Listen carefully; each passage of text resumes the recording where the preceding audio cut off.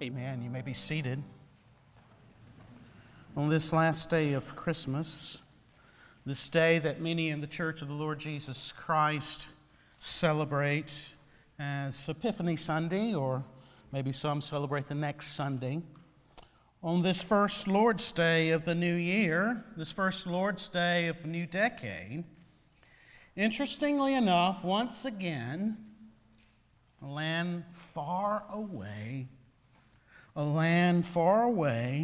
from us here in Huntersville, is nevertheless in the consciousness of Americans. And that country, of course, is Iran.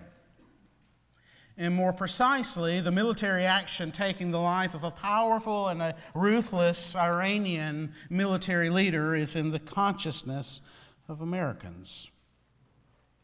Interestingly, on this day, our gospel lesson so happens to be about the divine, gracious, glorious revelation being given to men long ago who themselves were more than likely from the very same region of the world, who may have been themselves Persians, as we might know them today. It would seem that our God is causing us, through His holy providence, to focus our attention, to pay very close attention to this story, this true history, this story of wise men coming to see the young child, Jesus. A story that ends much differently than the ending of the life of General Soleimani. Pay attention to Matthew chapter 2, the first two verses once again. Now, after Jesus was born in Bethlehem of Judea, in the days of Herod the king, behold, wise men from the east, came to Jerusalem, saying, "Where is he who's been born King of the Jews? For we saw his star when it arose, and have come to worship him." And that was in partial fulfillment of the words of Isaiah, words that were in our call to worship. Isaiah 60, "Arise and shine, for your light is come, and the glory of the Lord has risen upon you. For behold, darkness shall cover the earth, and thick darkness the peoples. But the Lord will arise upon you, and his glory will be seen upon you. And nations shall come to your light, and kings to the brightness of your rising. Lift up your eyes all around and see. They all gather together. They come to you. Your sons shall come from afar, and your daughters shall be carried on the hip. Then you shall see and be radiant, and your heart shall thrill and exult, because the abundance of the sea shall be turned to you. The wealth of the nations shall come to you. A multitude of camels shall cover you, the young camels of Midian and Ephah. All those from Sheba shall come. They shall bring gold and frankincense, and shall bring good news and praises of the Lord." In Matthew chapter 2, the coming of the wise men was also in partial fulfillment of the songs of the psalmist. Psalm 72 was in your bulletin.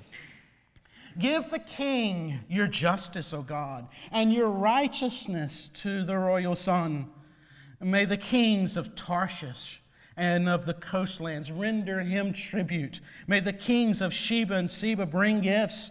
May all kings fall down before him. All nations serve him. May his name endure forever, his fame as long as the sun. May the people be blessed in him. All nations call him blessed.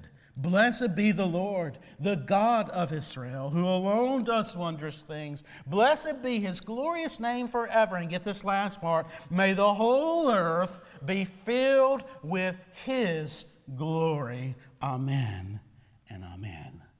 The word of God for the people of God. Thanks be to God. When you hear the word manifesto, what do you think of? Yeah. the Kindness Manifesto.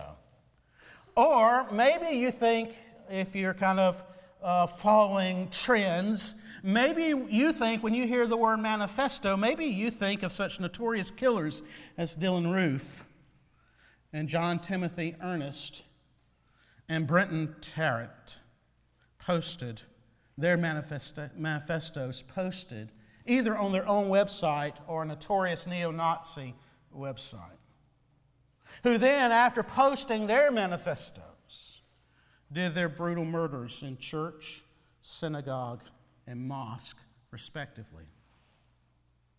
Maybe you think of those. Maybe you think of the Communist Manifesto. Maybe, again, if you're following trends, maybe you think of the Salafi Islamic manifestos that gave impetus to the rise of ISIS. Manifesto, when we typically hear that word today, I suspect in most people's minds we conjure up some pretty dark thoughts. Yet not all manifestos are of evil intentions. Manifesto means a statement, a revelation, which makes a person or a group's intentions known to others.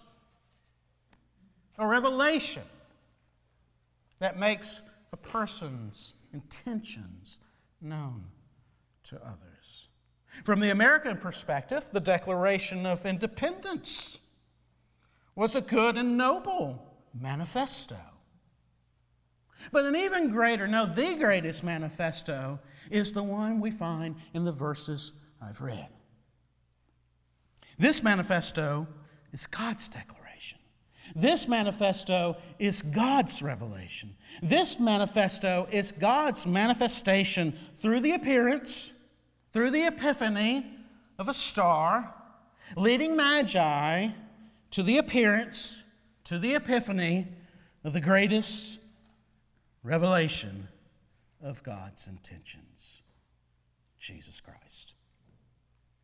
A revelation of the appearance of God the Son in human flesh, come to save and redeem His people and His world. Let's linger a bit on that. Let's linger a bit on three aspects of that. Let's linger a bit on three questions.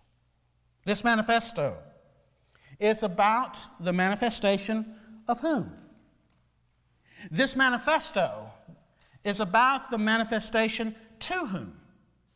This manifesto will be about the continuing manifestation through whom? Of whom?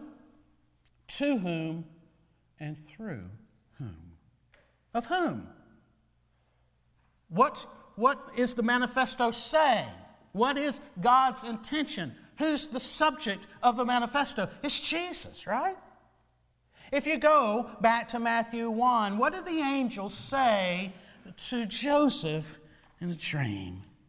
Joseph, son of David, do not fear to take Mary as your wife, for that which is conceived in her is from the Holy Spirit. She will bear a son, and you shall call his name Jesus. Why? For he will save his people from their sins. This manifesto reveals that God's intention is to save his people through this child, this Jesus. There is salvation in this Jesus from the penalty of sin. And if you were here on Christmas Eve, not only from the penalty of sin, but from the power of sin. And not only from the power of sin, but also from the what? The very presence of sin. And there shall be salvation from all that is evil, all that is hurtful, all that is wicked. And that salvation is found only in Jesus. Jesus, the one who will save his people from their sins. This Jesus who is also not only Savior, he's what? He is King. What were the wise men searching for? What did the wise men ask? Where is he who was born what? King of the Jews. Or as the psalmist says, the righteous royal son. to whom every knee shall bow and every tongue confess is Lord. The sovereign, righteous King, whose kingdom is not of this world, but whose kingdom is breaking into this world, the King to whom all allegiance, all love, and all obedience is due. Amen? And this King was the young child, a humble young child, not found in palatial luxury, but a humble young child found in obscure ordinariness. We continue as we read through Matthew of what they did when they arrived in Bethlehem. And going into the house, they saw the child with Mary his mother, and they fell down and they worshiped him. Ah, yes, this humble child was no ordinary child. This humble child, he was the one, the King, the Savior, the one to be worshiped. No gift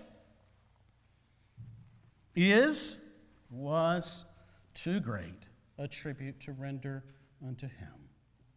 Homage, worship, gold, frankincense, myrrh, hearts, their lives, our lives. This manifesto has a central character. This manifesto has the central character who's the central character of this book. This manifesto is about Jesus. Jesus.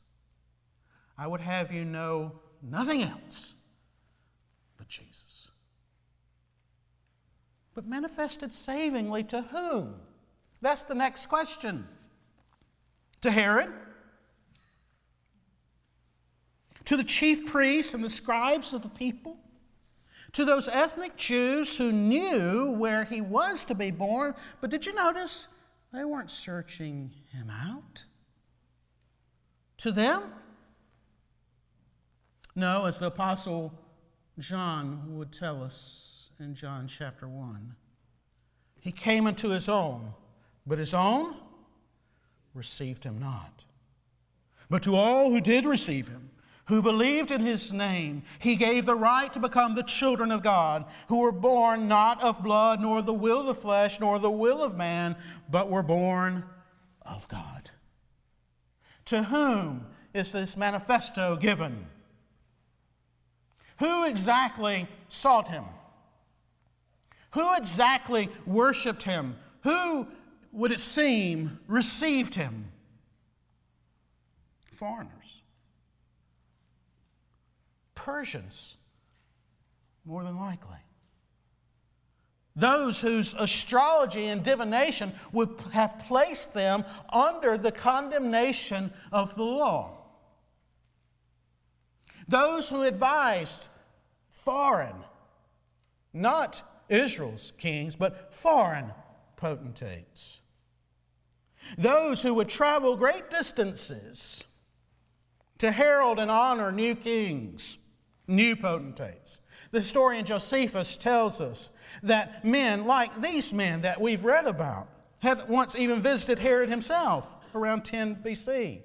We're told by another that some of men like these would go and visit a Caesar by the name of Nero.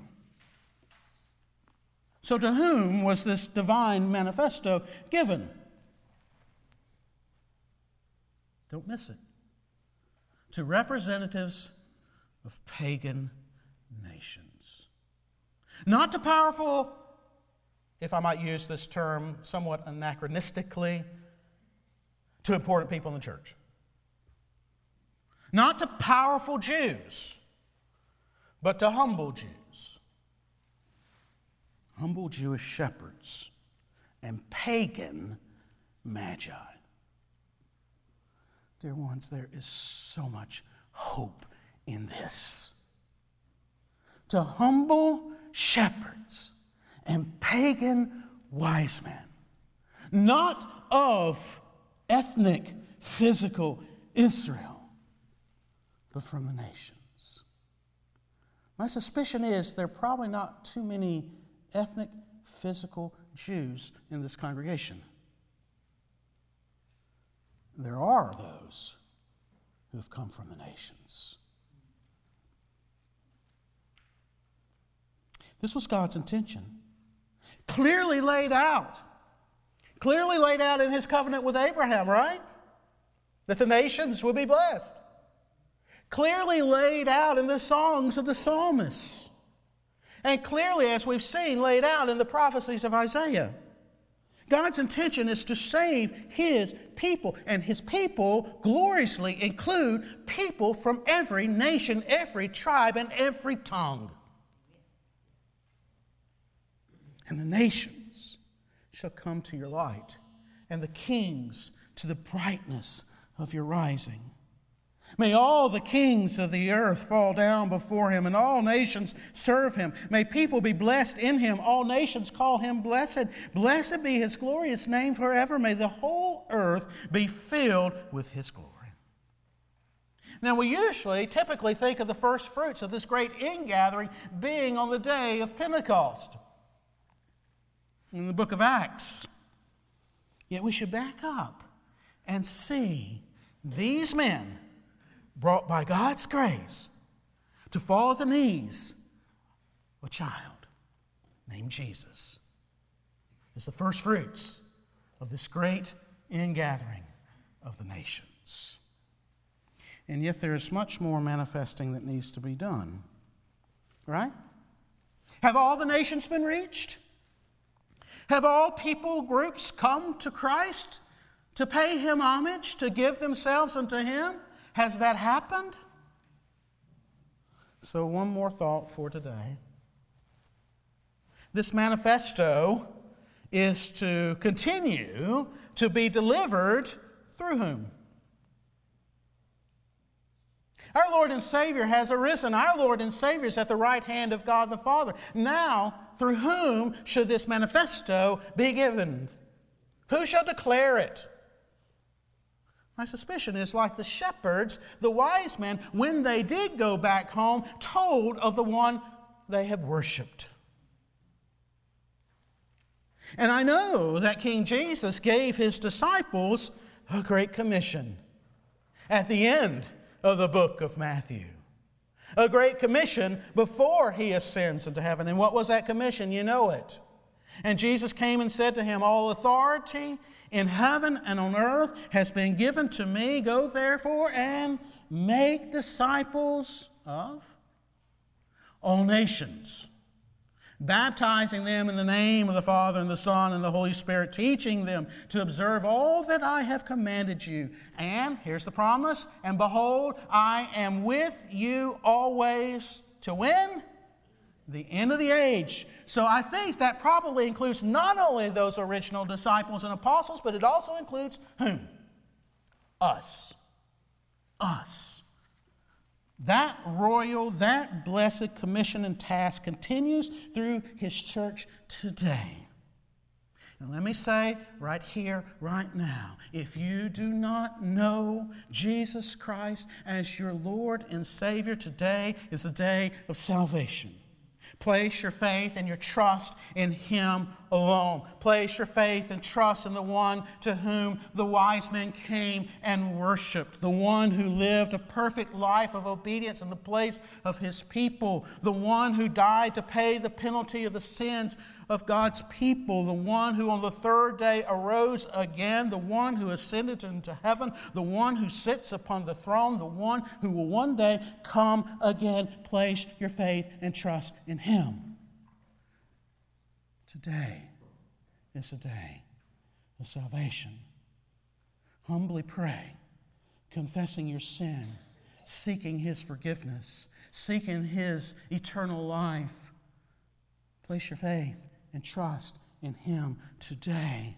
And by his grace, turn from your sins and your old way of living and turn to him and follow after him in new obedience as his disciples. For he is Savior. He is King. There is no salvation outside of this Jesus. If by grace you have placed your faith and trust in this Jesus, If by grace you are a part of the church of the Lord Jesus Christ, then you take up this royal commission to be the continuing manifestation of the glorious good news, the good intention of our God to save all of His people and His world. How? Through developing the fruit of the Spirit: love, joy, peace, forbearance, kindness, goodness, faithfulness, gentleness, self-control. Is there a particular fruit in that list that you really are struggling with? That there's really not much evidence of? Right now, today, pray a simple prayer. Lord, by your sovereign Spirit, through your word and through your sacrament, and through the communion of the saints, and through all the means of your grace, develop this fruit more fully in me, that I might reflect the goodness of the Lord and this glorious manifesto that Jesus Christ is the Savior of sinners. How else can you be this manifesto? How else can you take up this commission? Through the greatest of these fruits, or the greatest of the gifts of the Spirit, love.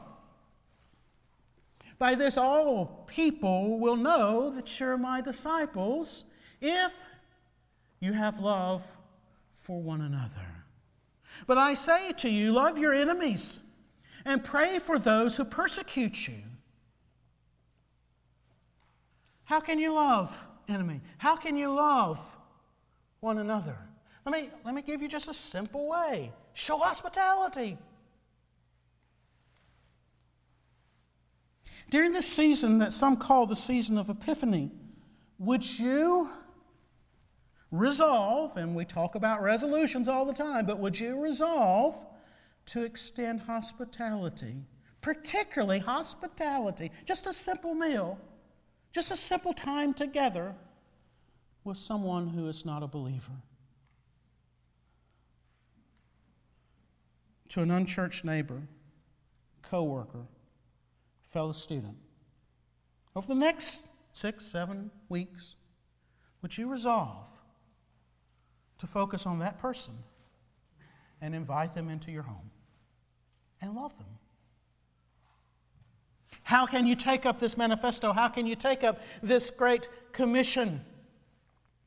Lastly, through being a gospel encouragement and a gospel proclamation yourself.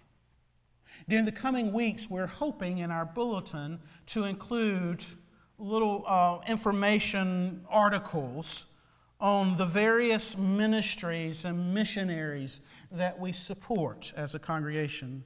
And in those reports, Lord willing, will include contact information. Would you take up another challenge? Take up this challenge, that over the next few weeks, as you're reading through those in your bulletin, would you focus on one? And would you send a note of encouragement to them?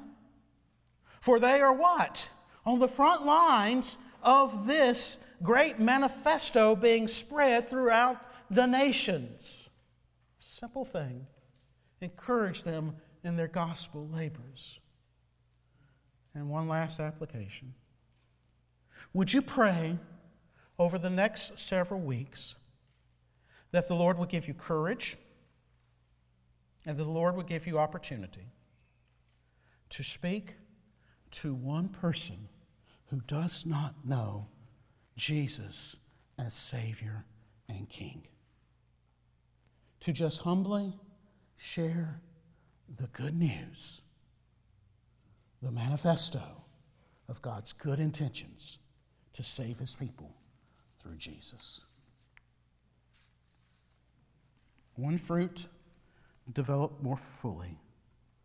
One act of hospitality extended. One word of encouragement to someone who's on the front lines. One gospel conversation and opportunity in the here and now. That's a great start to a new year, a great start to becoming a part of this manifestation of Jesus, Savior and King. Let's pray.